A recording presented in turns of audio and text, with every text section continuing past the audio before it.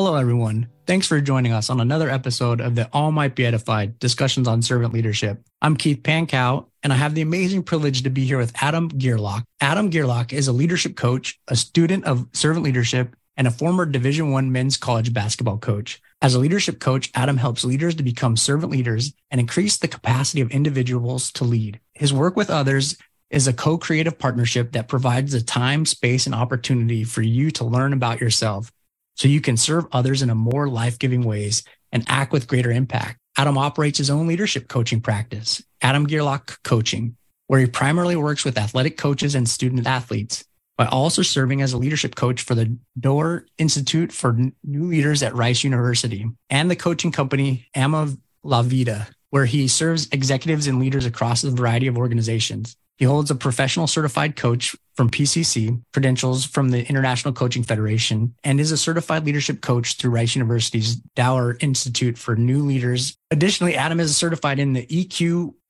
2.0 and EQ 360 emotional intelligence assessments and DISC and motivators behavioral assessments to further support clients in their leaders' development. He transitioned into leadership coaching after nearly a decade in men's college basketball, serving as an assistant coach at Rice University and Cornell University. During his time at Cornell University, the program achieved their most successful season in 8 years. Adam also writes on a variety of themes connected to servant leadership, often exploring the transforming power of servant leadership and its application in the real world, of the harms and negative impacts of leadership embedded in dysfunctional hierarchies and inappropriate powers. His work has been or will be published in the International Journal of Servant Leadership 2022, the Palgrave Handbook of Servant Leadership in 2023, and the Financial Manager magazine of 2022. Adam is currently a doctoral student at Gonzaga University School of Leadership Studies, my alma mater, where he studies servant leadership and leader development. Adam earned his Master of Arts in Organizational Leadership with a concentration in servant leadership from Gonzaga University and a Bachelor of Arts in History from Rice University. He resides in Spokane, Washington. Well, welcome, Adam. So excited to have you on today. Yeah, thank you, Keith. It's a pleasure to be with you and be on here today. It's a heck of an introduction. So thank you.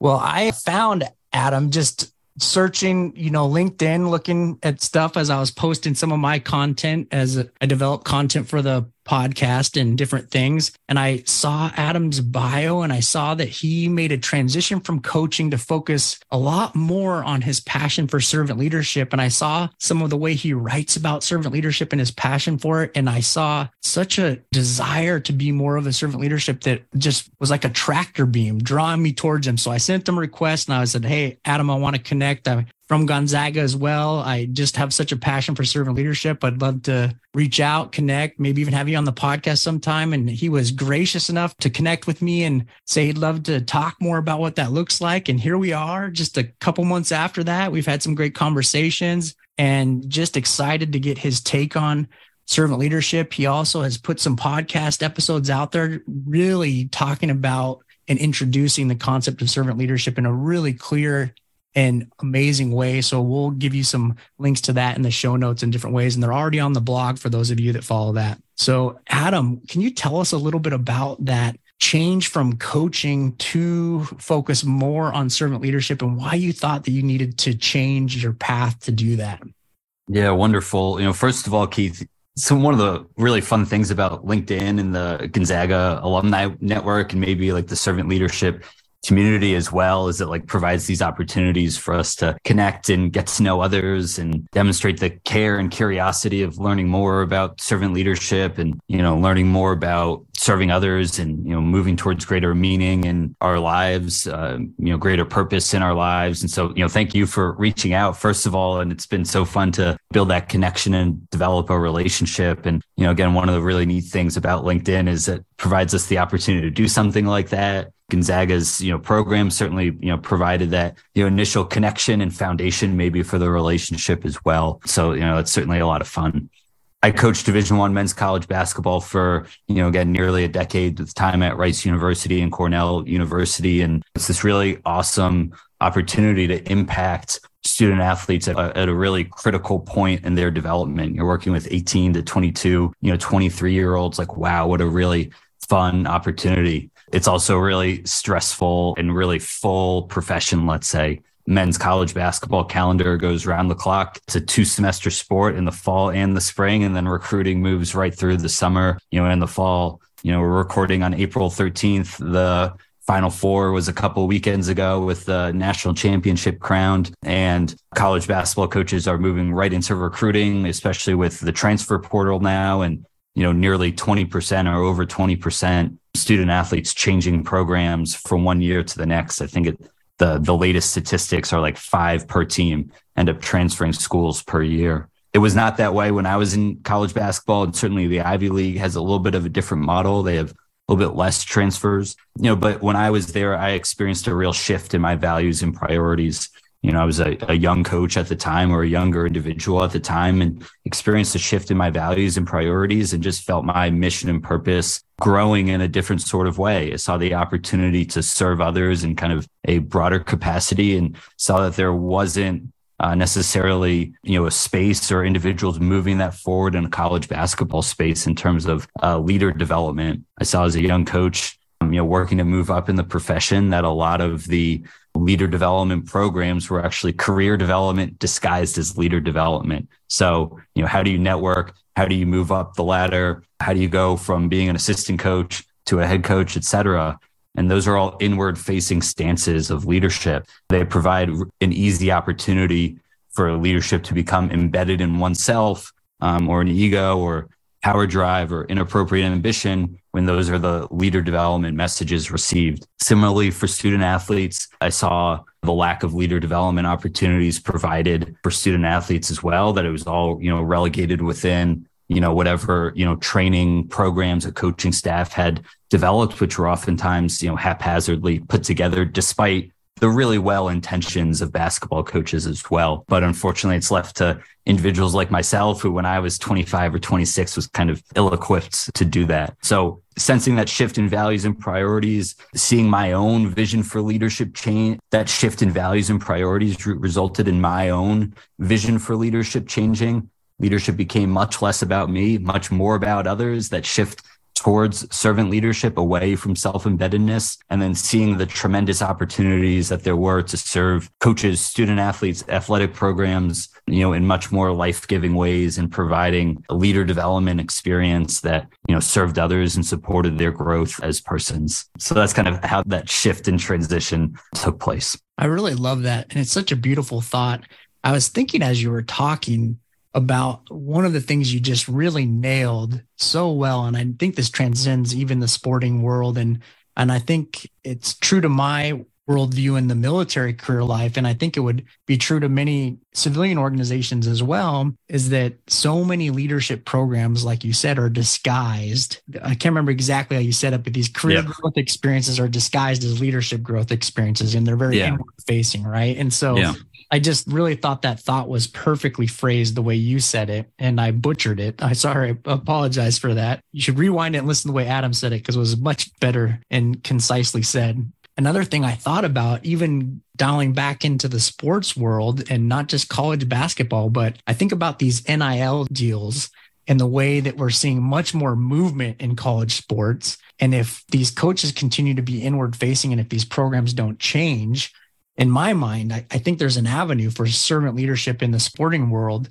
to grow, to keep those athletes wanting to stay a part of their teams. And I was curious if you had any thoughts on what that could look like, or if that could help athletes stay situated on their teams longer, despite these big money deals that are flying around. Absolutely. So let's take both of those things, right? As society as a whole, we've kind of coupled leadership with rank, status in a hierarchy. And leadership, and servant leadership, especially as it's been conceived by Robert Greenleaf, has nothing to do with one's status in a hierarchy. I think we would be well served to decouple career development from leader development, because those are two different things. The skills of moving up a hierarchy, of networking, of like political power, of, resume building or public speaking, these are all maybe skills or capacities that are on the side of career development, maybe even social media management and things like that. Those are all on the side of career development that might not connect with serving others in a way that supports their growth as persons, that supports developing team cohesion,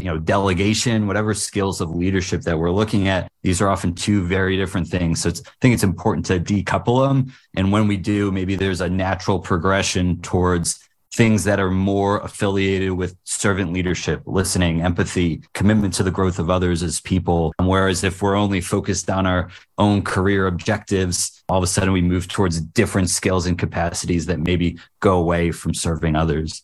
But you highlight a really great point as well of, NIL. And, certainly I think a lot of coaches would look at that as responsible for the large number of, relational fractures, transfers that we're seeing in men's college basketball coaching and college athletics as a whole. And it's really easy to say, oh, well, we're being tampered with and they're being offered more money. And like all of those things are true. The stories that I hear, the stories that are out on social media and from journalists are absolutely wild in terms of, what's going on behind the scenes for student athletes to be in a position where they're making money off of their name, image, and likeness. But I think it also alludes to the fact that the job of a college basketball coach has become increasingly more complex in the last 5 years than it ever has been before. NIL is just one representation of that. And whereas previously one's conceptions of leadership could be more rigid, more focused on the self and, maybe do as I say, more focused on power and control,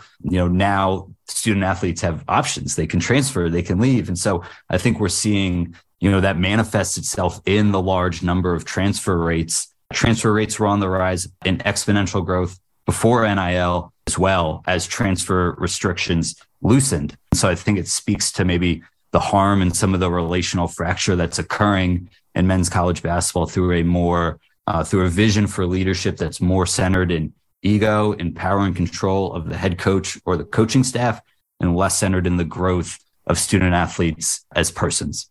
Yeah, that's a great thought. I love the way you took both those questions one-on-one, because there's some great content that you provided there.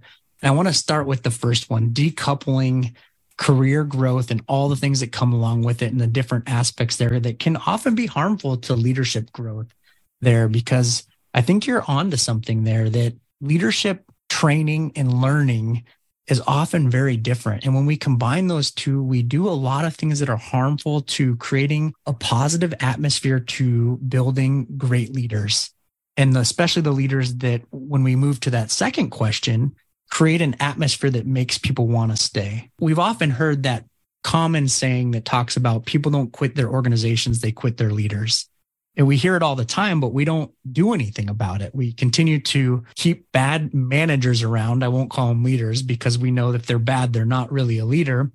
And we keep them around, or we advance them, or we let them. And we talk often about failing up in my organization. We say, why do we let people fail up in the organization? Because that just continues to harm the organization. And in the military, it's interesting. We've been talking a lot about most of the branches of the military have a recruiting challenge right now. Every single branch of the military, with the exception of, I think, of the United States Marine Corps, all of them except the Marine Corps, have missed their recruiting marks. And so everyone's talking about it. But the branch that focuses the most on leadership training is the Marine Corps. And it's interesting. Now, I don't have any good data to talk about, some good research, so I'm not going to, but I would quickly say that we don't have a recruiting problem. We have a leadership problem. We're losing people, and we're not attracting people because the people that are leaving aren't telling a good story. The people aren't staying because they're not attracted to the leaders around them. And so I think that, similar to what you're saying about the transfer rates rising ahead of time, there wasn't an atmosphere that was attracting people to stay in those environments, because if there were, they would have stayed. And so I know you've done some amazing writing in your path, and I know you recently sent me an article that I haven't had the chance to review yet, but I think it's got some potential for what we're talking about, titled Love in Basketball. And we're going to share it in the show notes because I want to read it, and I think it's going to be powerful to a lot of you. Now, what do you think about increasing love in the basketball environment? What do you think about that thought and how it could change that environment to keep people wanting to stay? And I think even in all of our organizations. Yeah, a couple thoughts come up for me when I, listen to your question, Keith, and listen to some of your reflections. Again, to reinforce decoupling career development and leader development, for better or for worse, all of us, a lot of us have had experiences where individuals above us in a hierarchy, we've looked to them as bad leaders. We didn't grow under them, whatever it might be. So like, that's all, quote unquote, all the evidence that we might need to say, hey, career development and leader development are two very different things. And yet we continue to invest in that path of career development, which is very worthwhile. Like, it's important to be in a position of quote unquote power, let's say, but a power that then has greater meaning and purpose, that expands the capacity of those led rather than diminishes the capacity of those led. Again, an inherent concept to servant leadership, and it would be the charge of the servant leader to be increasingly self-reflective as well, to say, what am I doing that's creating or contributing to these challenges that I'm experiencing? Maybe the path of ego embedded leadership would be trying to focus more on recruitment and on trying to like propose or paint a positive picture, to try to say like, no, the problem isn't us. We just need to paint a more positive picture, to be more focused on reputation, let's say, or more focused on outward facing measures than on the inward facing everyday realities of the people that are around us. That's the beauty of servant leadership, is the power isn't in our hands as leaders. The power is in those that are around us. Can they legitimately say that being around me or the leader, that they become wiser, healthier, freer, more autonomous, better able to serve others? Well, if they can, then typically the, recruitment challenges or whatever challenges that there are, will be solved, because that's a place that people inherently want to be.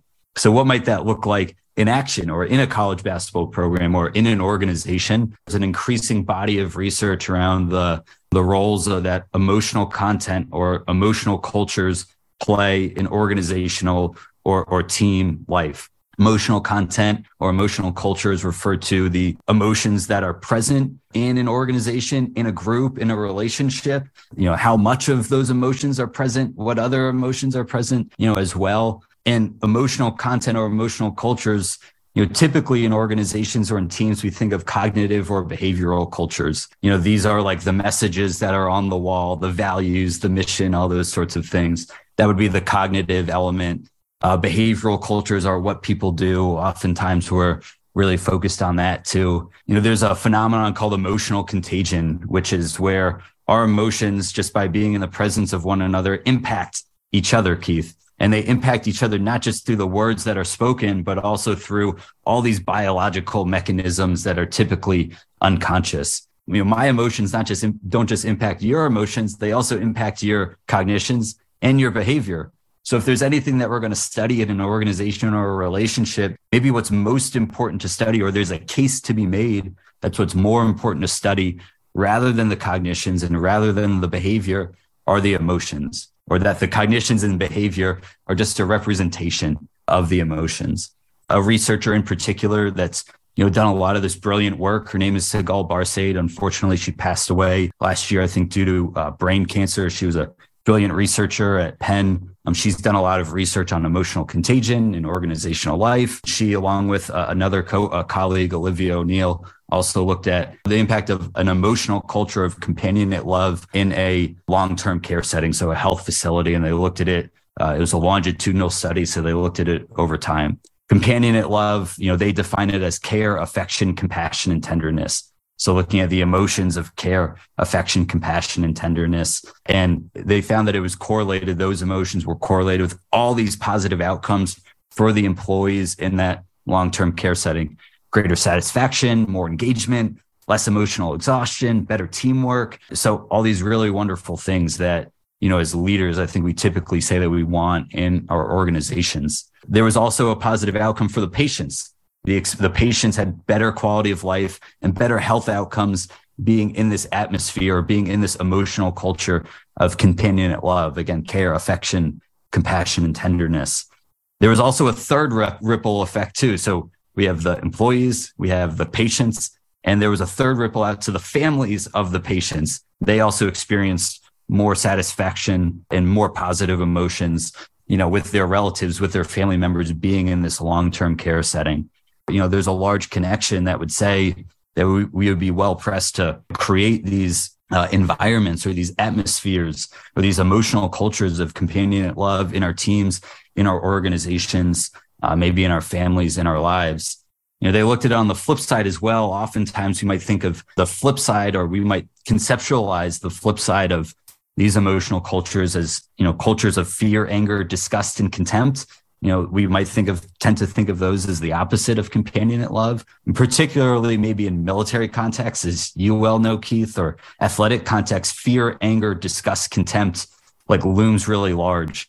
There's a popular college basketball podcast by CBS that I listened to. And, one of the hosts was saying that, his 5-year-old son asked him one day, hey, why do basketball coaches have to be so angry all the time? So even a 5-year-old can pick up that there's a lot of anger in college basketball. And oftentimes, they would say, oh, well, we need to hold student athletes accountable. Well, shockingly enough, according to Sigal Barsade, never has a culture of fear, anger, disgust, or contempt positively related with employee accountability. So the path to accountability is emotional cultures of companionate love. The last part of this is even more disastrous than fear, anger, disgust, and contempt, would be indifference instead. Indifference is viewed in the literature as the opposite, care, affection, compassion, and tenderness. The example cited here was, an employee's mother had passed away. She had been with this organization for 30 years, and she went to her supervisor and told her supervisor the situation. And her supervisor said, I don't have the time to deal with it. I have a staff that deals with it. And so that indifference holds much more negative outcomes than even the lack of correlation to accountability of fear, anger, disgust, and contempt. So there's a lot there. There's more that we can dive into as well, but I know I just threw a lot at you. So I'll stop and pause here. Yeah, there's so much there, and it's some powerful stuff. And I was thinking about so much while you're talking about it. And it's interesting, even in the military, I think we have different cultures within our different occupational settings in the military. And we talk about it. I was laughing as you talked about coaches, because we joke about our different career paths in the military. And we know, different career paths are more prone to that anger and contempt than others.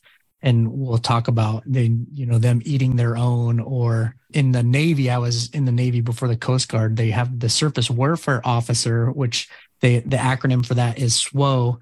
And they literally say you just got SWO'd, meaning you just got stabbed in the back. It's a phrase they say all the time. And Navy officers expect it in that community. And not that they're all like that. That's just a phrase, right? So, but it's just prone to that. And I think you're absolutely right. People in those environments are more prone to not accountability. They're more prone to hide things or keep things in and not be their true selves. And I shared an article in the last podcast episode, but I think it's relevant to what you're sharing now. And I think even as we looked at a lot of the situations we're seeing in some of our racial tensions right now in our country, is we talk about Captain Kennedy. He wrote this article, which I shared in the last episode show notes, about as an African-American male, and he's a senior officer in the Coast Guard, that he felt like he couldn't share his feelings about how he felt about those things. And he's a senior officer, African-American male. And as a senior officer, if he can't share his feelings, what about our junior members? They're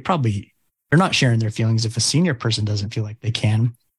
And, we have to change the environment if that's what we're doing, because we've created this environment where people don't even feel like they can bring their emotions there. And if what you're saying is true, that if we feed off of that, then we don't have to just share our emotions to feed off, and we can sense emotions. That's inherent in our ability, right? I think probably some of the research speaks to that. It wasn't just people talking about emotions. And so, yeah. I mean, in the next part of that's really interesting too, Keith, is, there was another, study that looked at high performing teams and organizations, medium performing teams and organizations, low performing teams and organizations. This one was by Losada and Heafy in 2004, I believe. And, performing here is defined by outcomes, satisfaction within the team, financial outcomes as well, customer retention, and then who did peers say were the best performing teams or not. So lots of different measures to look at performance here. And they found that the lowest performing teams had the smallest emotional range. So like the emotions that were expressed, like the number of emotions that were expressed, how many emotions that were expressed, and like where they were on a scale of positive to negative, and how strong they were. The smallest emotional range was characteristic of low performing teams.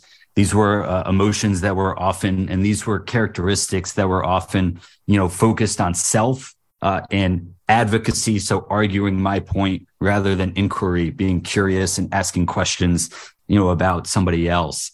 So it's this very inward facing stance, let's say. So there's something that's happening here that, leaders are creating that environment. We can get into some of that later, but, oftentimes you might, in high performance contexts, we say, hey, we need to shut off to emotions and there's no place for emotions in the workplace. The research says that the lowest performing teams has the smallest emotional range. That doesn't mean that we just then take this and go into our workplaces and just wildly express emotions all over the place. Then maybe there's, more of a case for emotional intelligence in our organizations as well to express these, let's say, in life-giving ways, or ways that are valuable for both ourselves and others. But I think that's, a really critical piece of research that, lowest performing teams, lowest emotional range, medium performing teams, medium emotional range, highest performing teams, highest emotional range, both in terms of positive and negative that are expressed, and like, how much of it is expressed and like where it is on the spectrum too. That's so fascinating. And just, I think this is interesting too, from my own experience. The Coast Guard, they see some value in emotions because we have all this training designed around not allowing trauma to bottle up our emotions. We do critical stress incident management. We do all this specialized training, which Captain Hannity, and I want to clarify, Captain Hannity is not the fault for not sharing his emotions. We created this environment that prevented him from feeling he was safe to share his emotions. I want to be very clear about that. And his article was really very articulate in sharing this. But we do all this training after a major traumatic event for search and rescue for the teams that had, whether they couldn't save a life in time, or even if it was a really traumatic search and rescue, or some big case that was, we do specialized training for those teams because we know inherently that we have to do something so that they don't bottle those emotions up. So there's some part of our organization that gets these principles for trauma, but not for everything else. And it was interesting. Captain Hannity talked about this when we had the government shutdown and the Coast Guard went a month or so without getting paid. We did counseling for that. We did all this stuff to make sure that we were checking in with people. I think your comments on indifference was very powerful to me because I think sometimes we don't know how to take on very complicated and complex issues. And so we default to indifference, which is very, very dangerous. And I think with race relations or some of these more complex issues, we've defaulted to indifference a lot of times. And I'll give an example. For the Coast Guard and other military organizations, we often say things like, we all bleed Coast Guard blue, we all wear blue.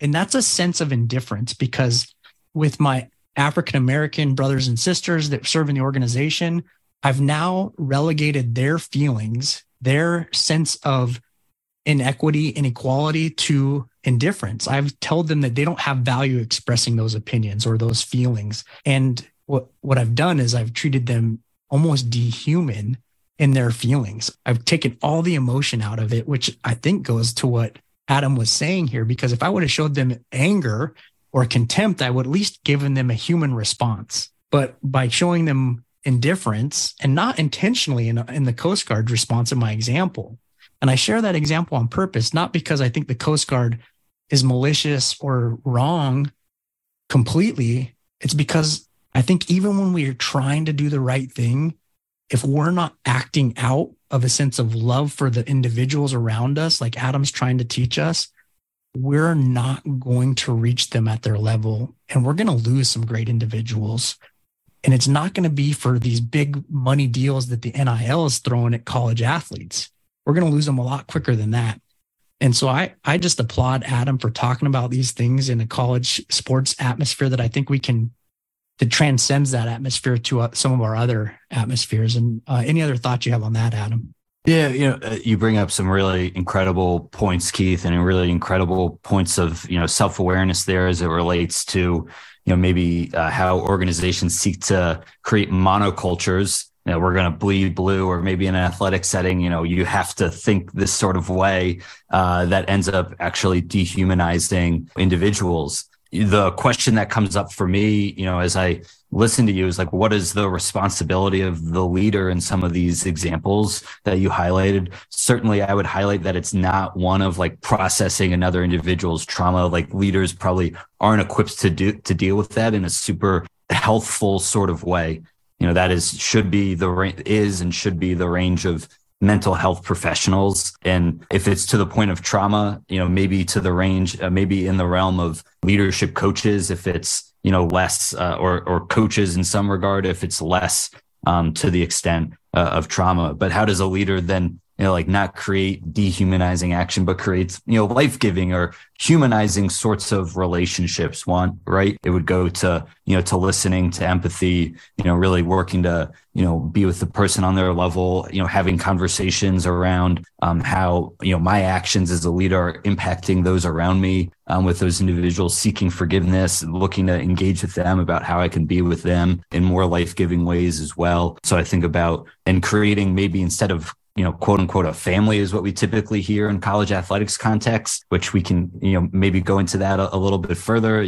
Families, we all know the divorce rates in America, and, families not being super healthful atmospheres or environments all the times, but maybe looking to build a community instead, one based on mutual service and giving to one another. And maybe that building that community where individuals are, developing full and healthful and humanizing relationships would be the path forward to some of those more healthful responses. But that might be a responsibility of the leader in these sorts of situations where, high emotions are on guard, making sure that there's support. So, those traumas can be dealt with in healthful ways, and seeking to build community in one's organization and one's team through mutual service and giving to one another. So great. Some wonderful thoughts you just keep throwing out on us. I'm going to have to listen to this content over and over again, Adam. I just love that you continue to go back to thinking about the way you phrase things with the people that are around you. In today's world, we talk about in a work setting that family isn't always the right context to center everything around for a lot of different reasons. But it's interesting. We can go back to many of us don't come from the greatest families. And so family isn't always the greatest thing to center around. Just from my own background, I can tell you, if you're going to model your team after my family, you're setting yourself up for failure. The family that I grew up in, my current family is amazing. So it depends on what family I'm going to use as my reference point for that family as I'm moving forward, right? And so when I was at Gonzaga, one of the themes that I really gravitated towards, and so I loved Adam's words, were creating a community in a multicultural environment. And, really to do that, what I learned is you had to learn all the cultures and subcultures of everybody that you're trying to build that community with.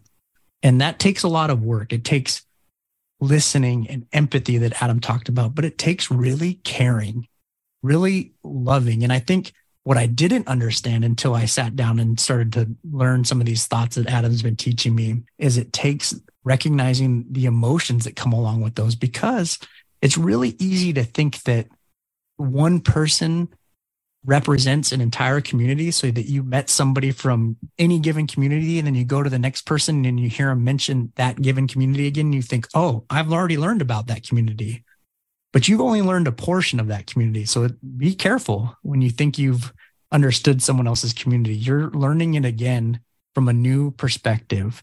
And that takes another set of listening with empathy and love.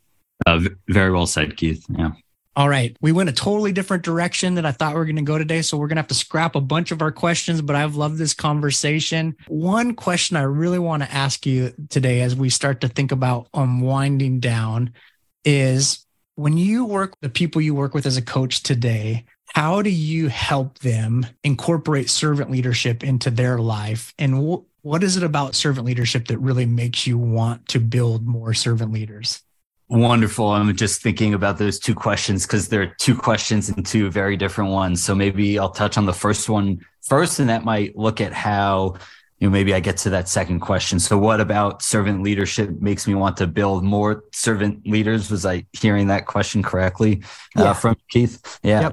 Yep. So first is like, it's inherent in the definition. Let's say, servant leadership asks, as conceptualized by Robert Greenleaf, it asks, do those served grow as persons? Do they, while being served, become healthier, wiser, freer, more autonomous, better able themselves to serve others? And what's the impact on the least privileged in society? Will they benefit or at least not be further deprived? Greenleaf also touches on the difference between the servant first and the leader first. The leader first being someone who, acts out of the need to assuage ego, an unusual power drive, or inappropriate ambition, or to acquire material possessions. And it highlights the difference between the leader first and the servant first manifests itself in the care taken by the servant first to serve others' highest priority needs. So inherent in the definition of servant leadership in my own kind of change in meaning and purpose that I highlighted, earlier in my life, resulted in my definition of leadership becoming less about me, more about others. I think there's so much richness in, life lived in service and relationships, and provides meaning to our lives and makes the world a quote unquote better place as well. I think in their book, The Book of Joy, by the Dalai Lama and, the late great Archbishop Desmond Tutu, they highlight that our life's greatest joys are lived in loving and caring relationships with others. From my perspective, as it's been conceived by Greenleaf, servant leadership is one that holds relationships and the transformative power of relationships for both ourselves and for others and the world around us, to become a better place. I think, part of that shift in my journey was stumbling across this field of quote unquote professional coaching. I put it up in quotes because as an athletic coach, those are professional coaches as well. The world of executive leadership coaching that's aligned with the International Coaching Federation, the ICF, this is widely referred to as quote unquote the world of professional coaching. I put it in quotes because, again, athletic coaches are very much professional coaches themselves as well. But it's inherently this like other focused profession. And when I discovered and stumbled upon this field of, executive and leadership coaching, I saw it as a way for me to live out my new vision for leadership, one that was less about me and more about others, aligned with servant leadership every day through what I do. There are competencies and skills that are focused on the growth of others as persons. It's about building trust and safety in relationship and evoking awareness and facilitating their growth beyond just, the one situation. And so, I think if we're servant leading, then we're coaching in some way. And probably if we're coaching, then we're servant leading as well. The nature of coaching is that it's a quote unquote professional coaching, as it's been, conceptualized by the ICF and others, is that it's a journey about being alongside a client. And, they're focused on what they want to achieve, and I'm focused on them and what's actually in between where they are and where they want to go. And very rarely is it like more skills or like technical challenges. Oftentimes we think that it's these technical capacities of more knowledge or more information. In that case, like telling would be, or teaching would be really useful. But oftentimes it's, we're as leaders, we're facing unknown challenges with unknown situations. And so, what's required is, a different sense of self, greater confidence, a broader and different perspective, whatever it might be. So in a coaching relationship with a client, whether that's an athletic coach, a student athlete, a student, or an executive, there isn't some sort of like servant leadership education from me. Let's say that these are the things to be a servant leader.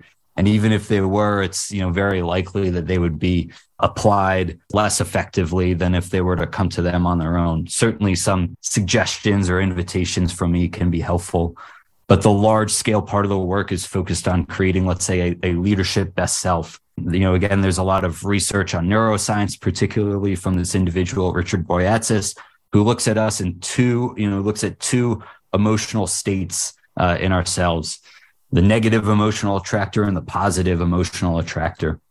The negative emotional attractor is one in which we're in a fight or flight response. Is typically negative emotional reactions of, again, fear, criticism, disgust, contempt, etc. And it engages this neurological reaction in our body where we shut down, our vision gets focused, we're less likely to learn. And it's kind of this performance orientation. That state is really associated with what the literature calls a quote unquote ought self. So our conceptions of what we think we need to be based on society, based on others, based on our mentors. That's why mentorship can really be unhelpful sometimes for leader development, is that it results in us adopting an ought self, which literally shuts down, which engages the negative emotional attractor, which shuts down learning, growth, development. Instead, we want to look at an ideal self, which engages what's called the positive emotional attractor, which is, again, this learning orientation. Our body, our nervous system is in the parasympathetic response, so we're much more open to possibilities. Our awareness is literally broadened as well. More positive emotions are engaged: joy, contentment, satisfaction, optimism, hope, etc., interest, gratitude, a bunch of other positive emotions. And this supports us in being able to learn. And so a lot of the work with a client is really focused on the creation, let's say, of a leadership best self, an ideal self that provides maybe a roadmap for future growth and development. It's a tremendous starting point. It's not the end of the journey, but now with an ideal self, there is a filter to interpret quote unquote negative feedback or deficits that come in. We're able to see the way that which we're not aligned with our ideal selves, and then focus on growing and developing and learning those skills and capacities so we can fulfill a mission and purpose a little bit better. Most of the time, we don't think about and sit down and develop a leadership best self, or a best self in general for ourselves, right? It comes maybe later in our lives or at a critical inflection point of development. We're able to see what we want for ourselves, our lives, others, et cetera. And so that really intentional work about creating a leadership best self is really important if we're to grow and develop as leaders and people. And it sets the stage for future growth and development.